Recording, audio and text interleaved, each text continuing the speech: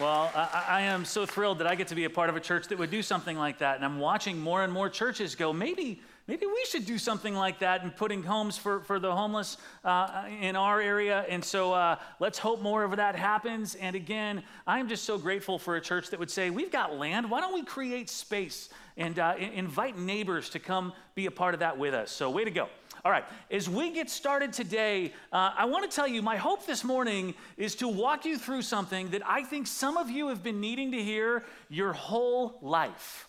I know that is so dramatic sounding, like very dramatic. And who do I think that I am? I'm going to tell you something you've been waiting to hear. Is if I can tell you something you haven't already heard, is if there's anything I can say that is on par with the most important truths you've ever grasped. And you are right, I am not all that special. But the thing that I want to tell you about today is, and it makes all the difference. Truth is, I think you might have heard some of what I want to tell you about before, but not heard all of it. You might have missed one word. I'll share that word in a minute, but again, for some of you, this is the truth you've been waiting for. And then I think for others of you, you've heard this truth before, you've received it, but maybe you've been hoarding it. You've been keeping it all to yourself.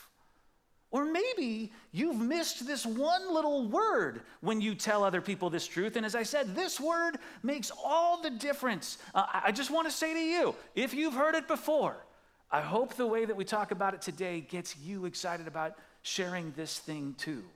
Because if I am right that this is something people have been waiting their whole lives to hear, then how are they going to hear if you and I don't tell them? So, let's get into it. I want to try an experiment with you. You have to try and decide between one of two lives that we're going to put up on the screen, okay? Life A or life B. In life A, you have been brought up in a wealthy family and you will never have financial concerns as long as you live. Anything you want is available. You can afford the nicest home, the most delicious food, the finest of wines, the best cars. You have fashion sense that is impeccable because you can afford the trendiest of clothes, and if you don't know what to pick out, you can hire a stylist to do it for you. But there is one thing in this world that you do not have in life A. You have never found love. When I say that, what I mean is your relationship with your parents is kind of lukewarm, your siblings as well. Every dating app you go on, even when you pay for the upgraded features on it, you can't find that special person.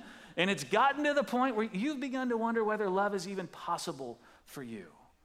And all of this has led to you feeling lonely in spite of all of your other needs being taken care of. You feel some loneliness. Now that is life A.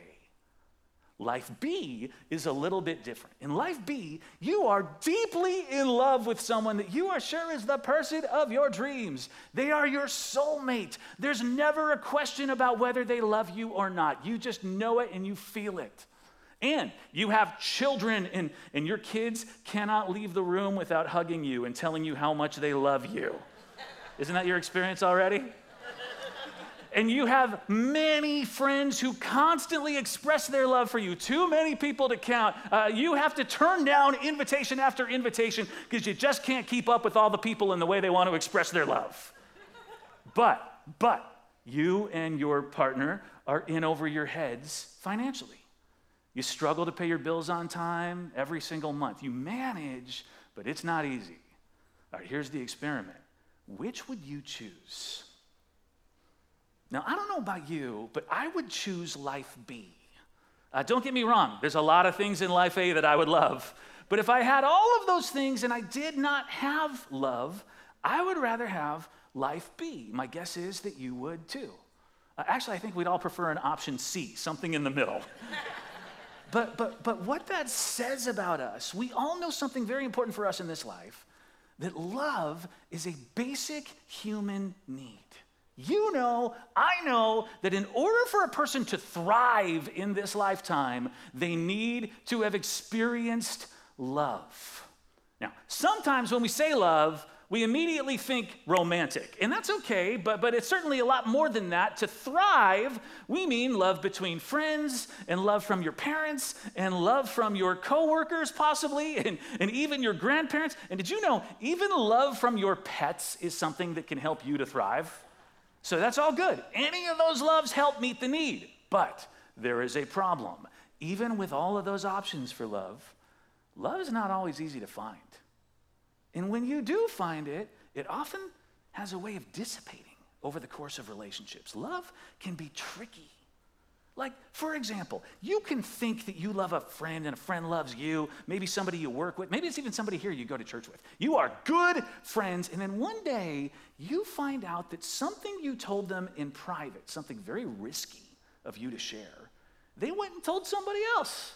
And they did it in a way they even made fun of you, or they were complaining about you. And you hear about this and you feel betrayed, and it causes you to question how much that person really loves you.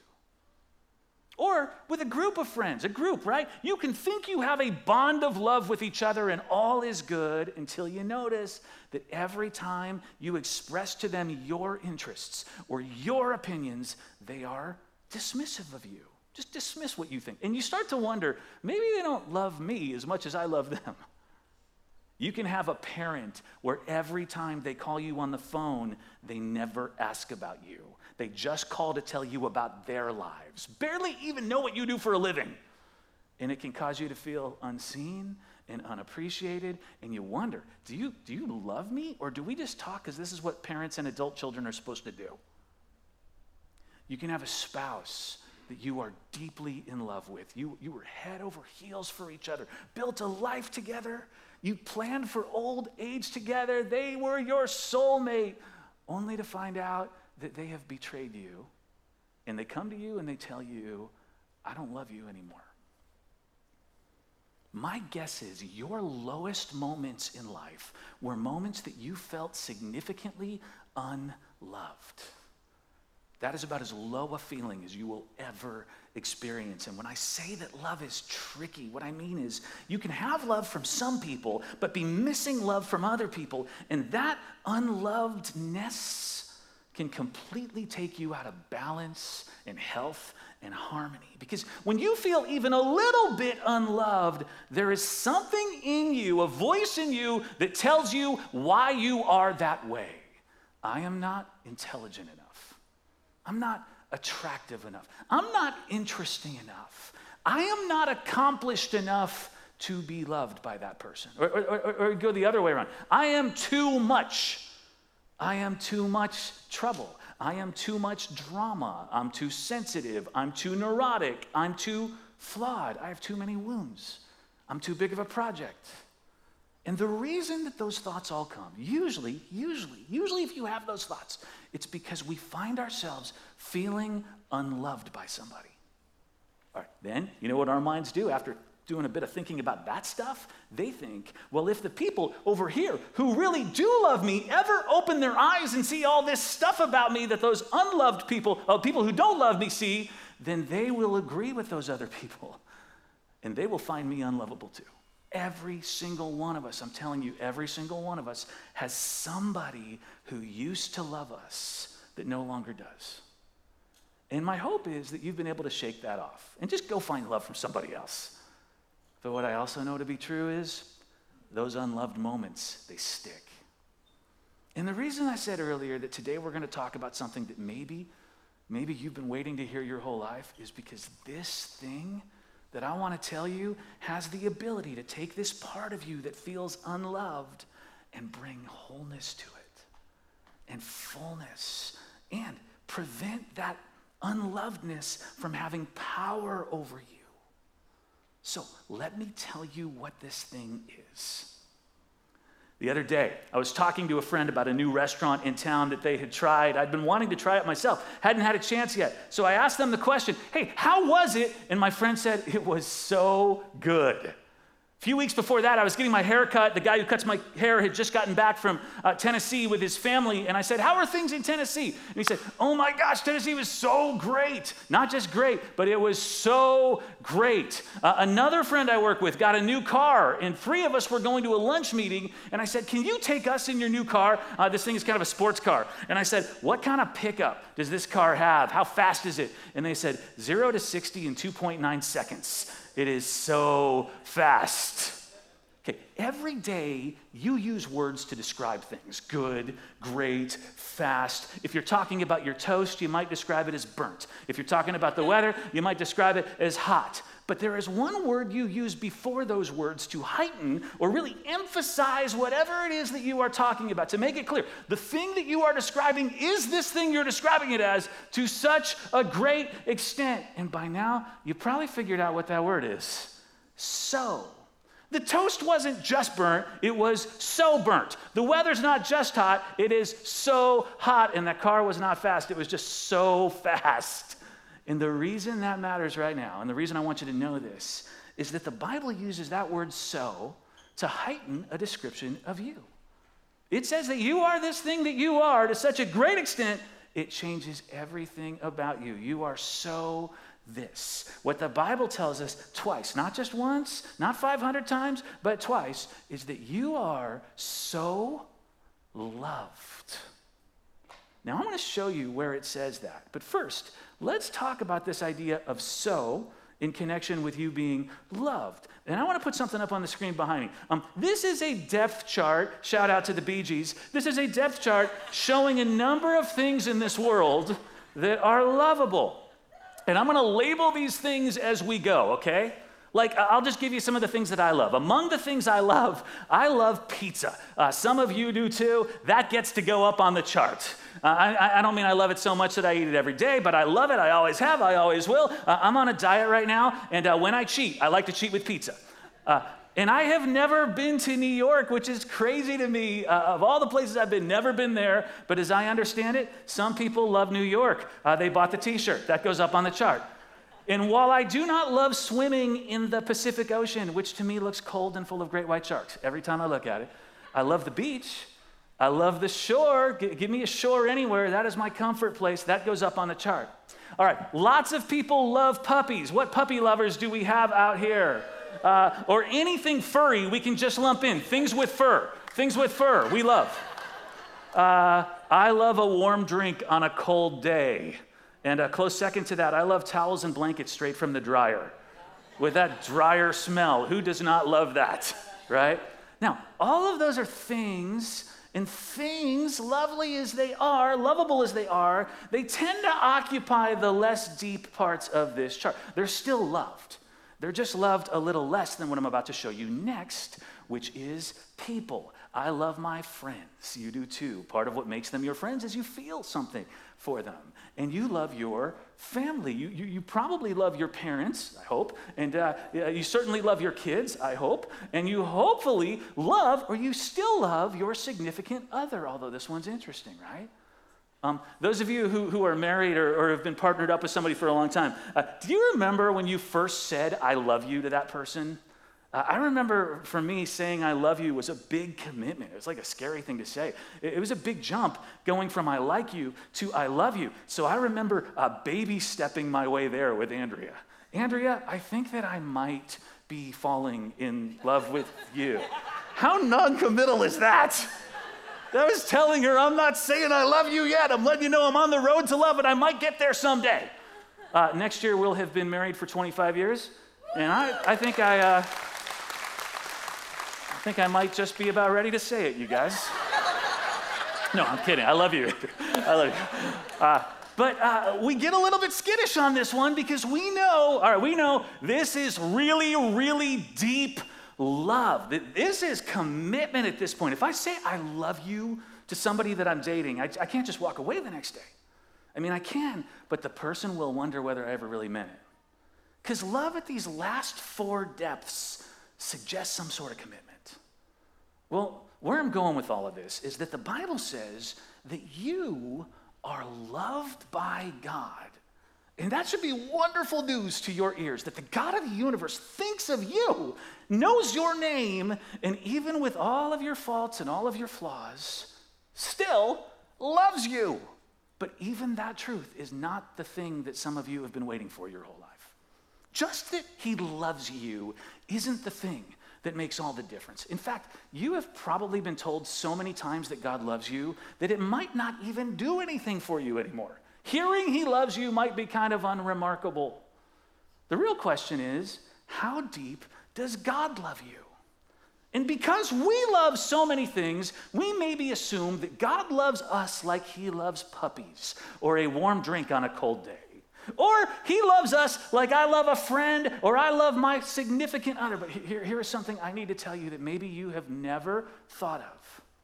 The extent to which you understand the depth of God's love for you is the extent to which you will stop feeling unloved. And let me say that again, but a little bit simpler. Your understanding of the depth of God's love for you has a direct correlation to your ability to let go of the unlovedness and the junk that goes with it. And in fact, a life-changing experience of Jesus is only going to be as life-changing as you're willing to believe and accept the depths of his love for you. Let me explain. If you believe God loves you like you love pizza, then you probably think that God is into you, but could take or leave you some days. Or if you believe that God loves you like you love the beach, all right, God loves me, but at the end of the day, he wants to go home and shower off all the sand. If you believe he loves you like you love a friend, then he needs a break from you every once in a while, right? Or maybe you go bigger and you believe he loves you like a parent loves their child, which is a lot, which is a ton. But parents, aren't there moments that you look forward to your kids going to bed so you can be alone? All of our examples and connections of love, every one we can think of, are relationships that help us explain our love or show what love looks like.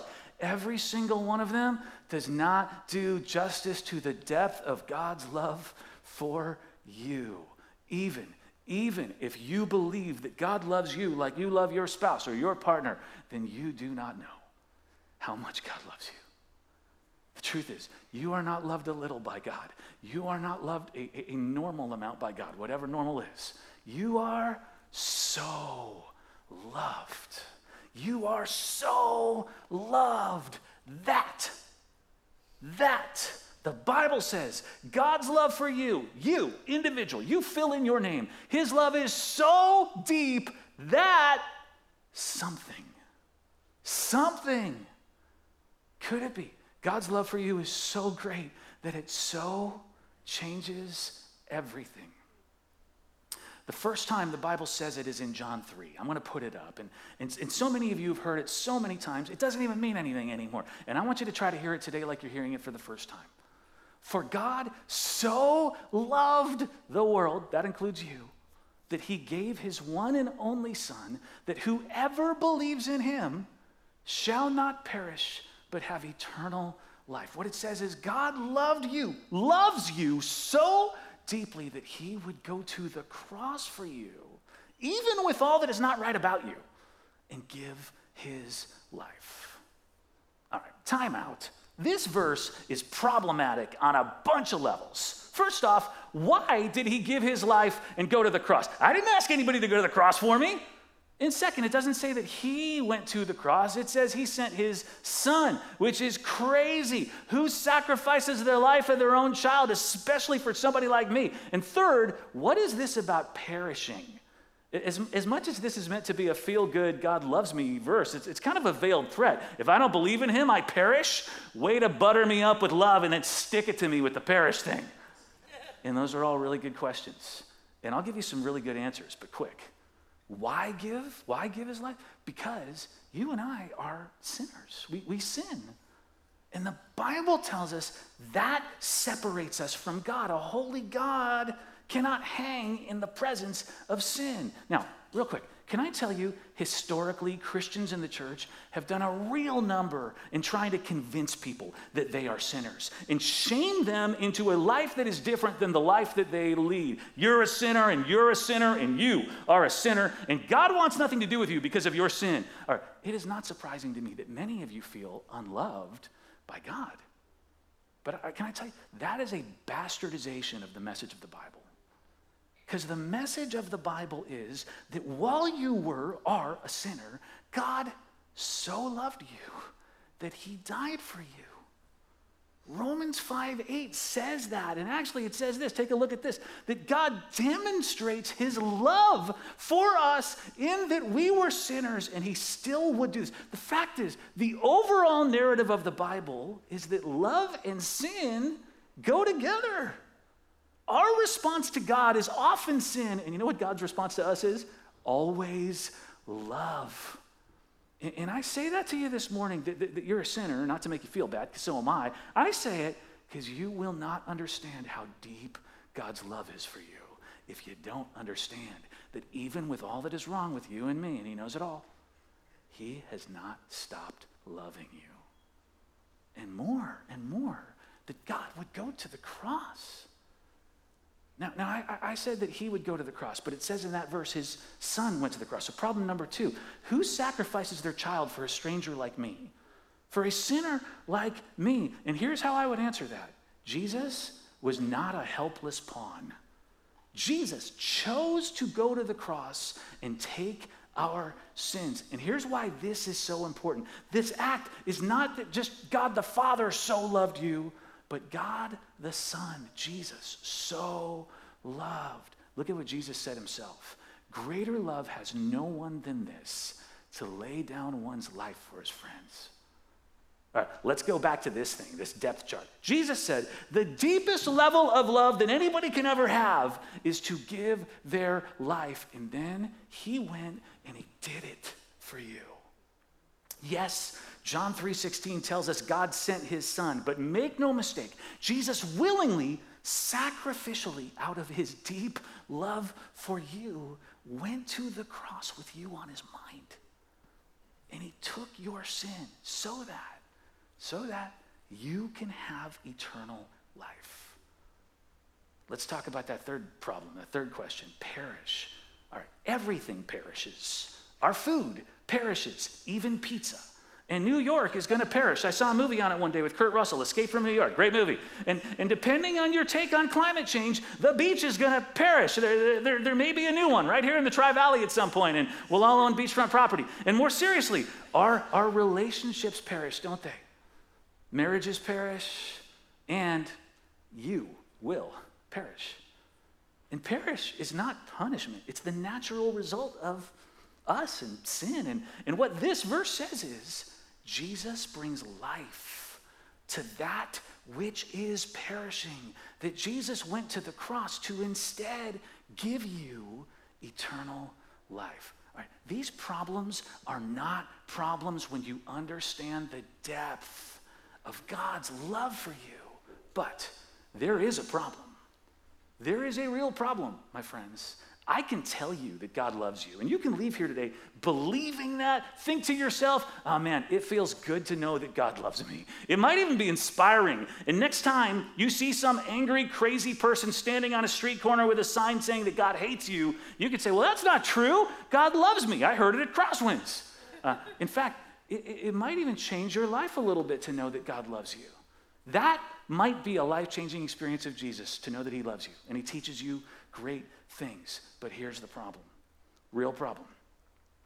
Unless you are a total narcissist or a person with grandiose delusional disorder who never has a self-critical moment and you think everything you do is great and you can do no wrong, unless you are that, which I'm hoping you're not, you will have a moment where you recognize what's wrong with you. Might be that you're not as honest as you could be, or you're not as patient as you could be, or you're not as generous as you probably should be. And you say things that hurt people from time to time. And as much as you want to be loyal, there are moments that you lapse and that you are not as loving to the people in your life as you promised you would be.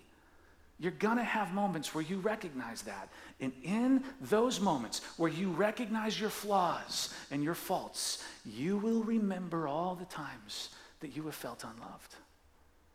And those moments might cause you to say, I wonder if God's love for me is fleeting. I wonder if he tires of me. I wonder if I let him down to such a degree, he moves on to somebody else. And that is why I am done telling people that God loves them. Because I've been doing them a disservice. Because God loves you, makes you into pizza or children or significant others. And all I want to tell you anymore is that you are so loved. Which means that there is nothing you have done, nothing you will do today, nothing you will do tomorrow that changes his love for you. Actually, what I want to tell you is you have never been unloved You have always been so loved by God. And so loved, love like that requires a response. It requires a response. I always love hearing wedding proposal stories. Can I tell you mine? You mind? We were living in Southern California at the time, and one week I told Andrea that I was going to pick her up and that we were going to drive up to Ojai, where we were going to go horseback riding or just do whatever it is people do in Ojai. Never even been to Ojai. But instead, that Saturday, I picked her up and we drove to Union Station in downtown LA. It was like a scene from a movie. And we got on board a train and we headed for San Diego. And right away, Andrea knew this day is going to be different than he told me it was going to be. We got off at the last Amtrak stop, and I went into the men's bathroom while Andrea, you probably also went to the bathroom. Andrea's always going to the bathroom. I mean, we all are always going to the bathroom, but she goes more than her share. But in my bathroom was a friend with a set of car keys who handed the car keys to me, and he had parked a Chrysler Sebring convertible that I had rented. I know I'm not a big spender, but I was a 25-year-old seminary student. I had puzzle pieces that I had made on foam core hidden around the city of San Diego, or the area. So we drove up to Mount Soledad, which is the best view in San Diego, and a puzzle piece was taped underneath a bench with a clue of where we should go next. And so she read the clue and figured it out and took the piece with her.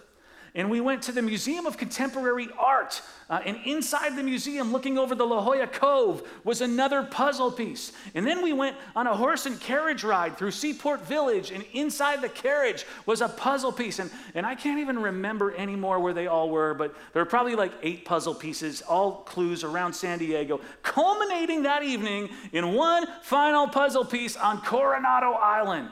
I had found this park looking out across the bay at the city skyline. And I asked my friends to go set up a table near the shore, because remember, I love the beach, a table with a candle on it. And Andrea and I got out of the car, and we walked down the path through this very dark park, and we came across this table with this beautiful view, and Andrea pulled out her puzzle pieces, and she started to put the puzzle together. The puzzle had the date on it, which now that I look back, is kind of lame just to put the date on it. But it was red. The puzzle was red and in the shape of a heart. So maybe some points for that. And she put the puzzle together, and then she turned around and looked at me, and I was down on one knee. And I said, Andrea, I love you. I choose you. Will you marry me? And she responded. She didn't leave me waiting. She didn't say, I got to think about that. She didn't say, let me try some other guys and I'll get back to you. I poured out my love all day, and she responded. And guess what? I love Andrea, and I hope I've demonstrated that to her over 24 years, but I have not so loved Andrea the way that God loves you. Because he so loves you that he demonstrated it in this, that even with you being you, the good, the bad, the ugly you, he went and hung on a cross. Something far greater than a treasure hunt, puzzle pieces, and a view of the skyline. There is nothing greater than this, no greater love than this, no deeper love, to lay down one's life. And the cross is Jesus down on one knee. And that kind of demonstration of love requires a response. And some of you have literally left him hanging. Knowing that he so loves you, what will you do with that? Can I tell you what it is to respond? It is to say, God, I am ready for the forgiveness of my sin, to apply what you did to me, what you did on the cross, and I give you leadership of my life. Apply what you did on the cross to me. We call that grace. You can't earn it. You don't have to work for it. It is given out of his love for you. He gives you his forgiveness and his generosity. And you respond. You respond by giving him leadership. God, I will follow you in my life. Now, can I say, some of you have been waiting to do this. You've been thinking about it, and you've been considering it for a very long time. And it's a lot. It's a lot. I won't deny it. To know that you are that loved, that somebody would take your sins and go to the cross and you can live in forgiveness, it almost feels too good to be true. So you have been waiting. And here's the thing about God. He is patient.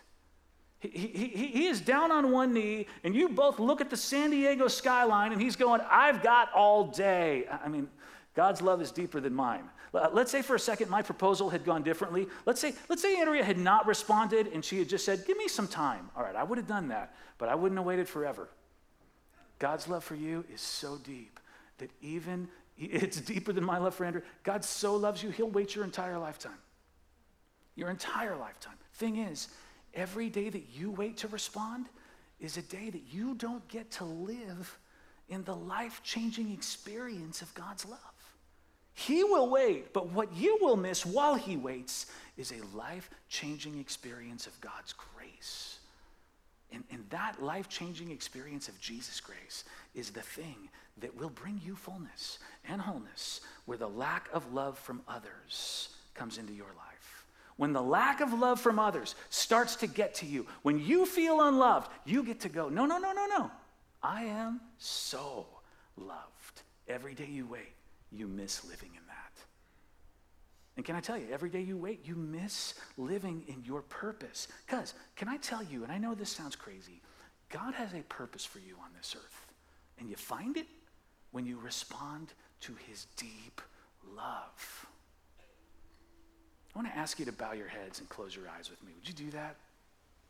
And Derek is going to come out here and just sing a song to you, for you, and he's going to sing it over you about the depth of God's love. And here's what I want to ask you to do while he and the band sing. Would you just think about your response? What it is, what it could be. Maybe you have already understood the depth of God's love. And you've already responded to it long ago by giving God your life.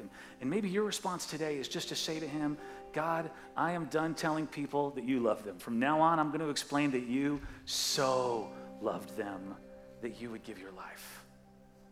That you would go to the cross. Maybe that's your response today.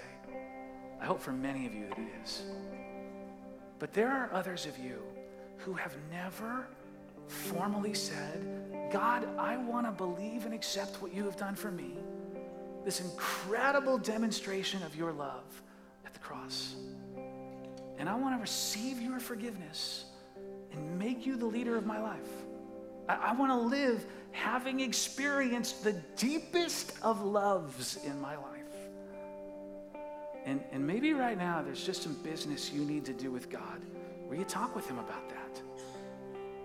Maybe today you are ready to respond, like really respond to his grace. You are done making him wait. And maybe that's something you want to tell him as Derek sings.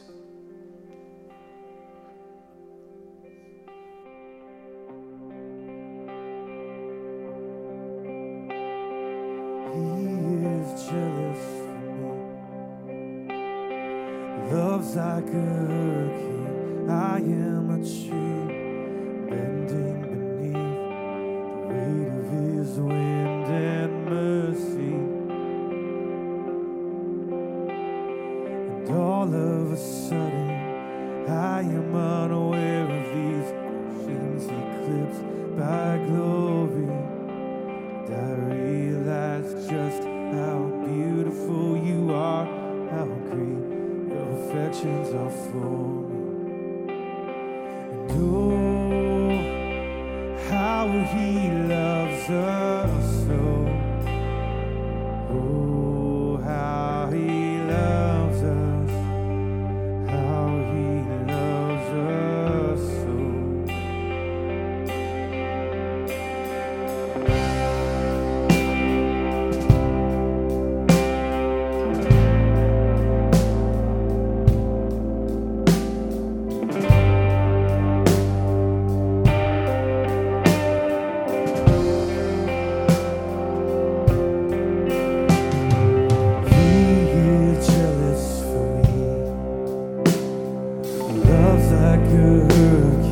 I am a tree bending beneath the weight of his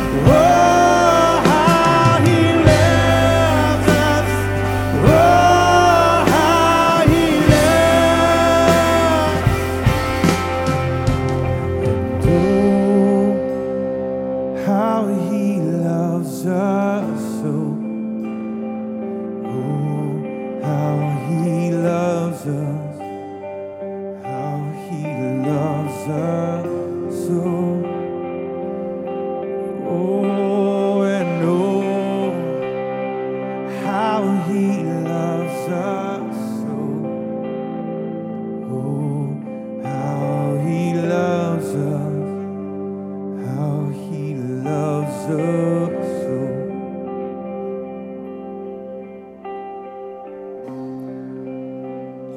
The depth of his love is so great. You are not unloved. You are so loved. If you are responding to God in his grace today, you are tired of making him wait, I want to invite you to do something. Whenever somebody around here responds to grace this way, we have these things called grace walls, where we invite you to go up to one of these walls and screw in a bulb we give you. And that light going on represents God's light and his love going on in your life. And we have hundreds of these bulbs screwed in around this campus, each one representing somebody like you who responded to God's love. God down on one knee. Many of you have a bulb with your name on it out there somewhere. Anyway, we want to invite you out to the cross, which is just off our parking lot. You can't miss it. It's huge. And one of our pastors, Jody, who was up here earlier, she'll be out there today, and she would love to just hand you a bulb and walk you through how tangibly you can demonstrate this response to being so loved. Jody, you'll be out there. If you're new, I'd love to meet you. I'll be in the connection corner with Mike right off the side of this building. All right. Thank you for coming today. We'll see you next week for part 2.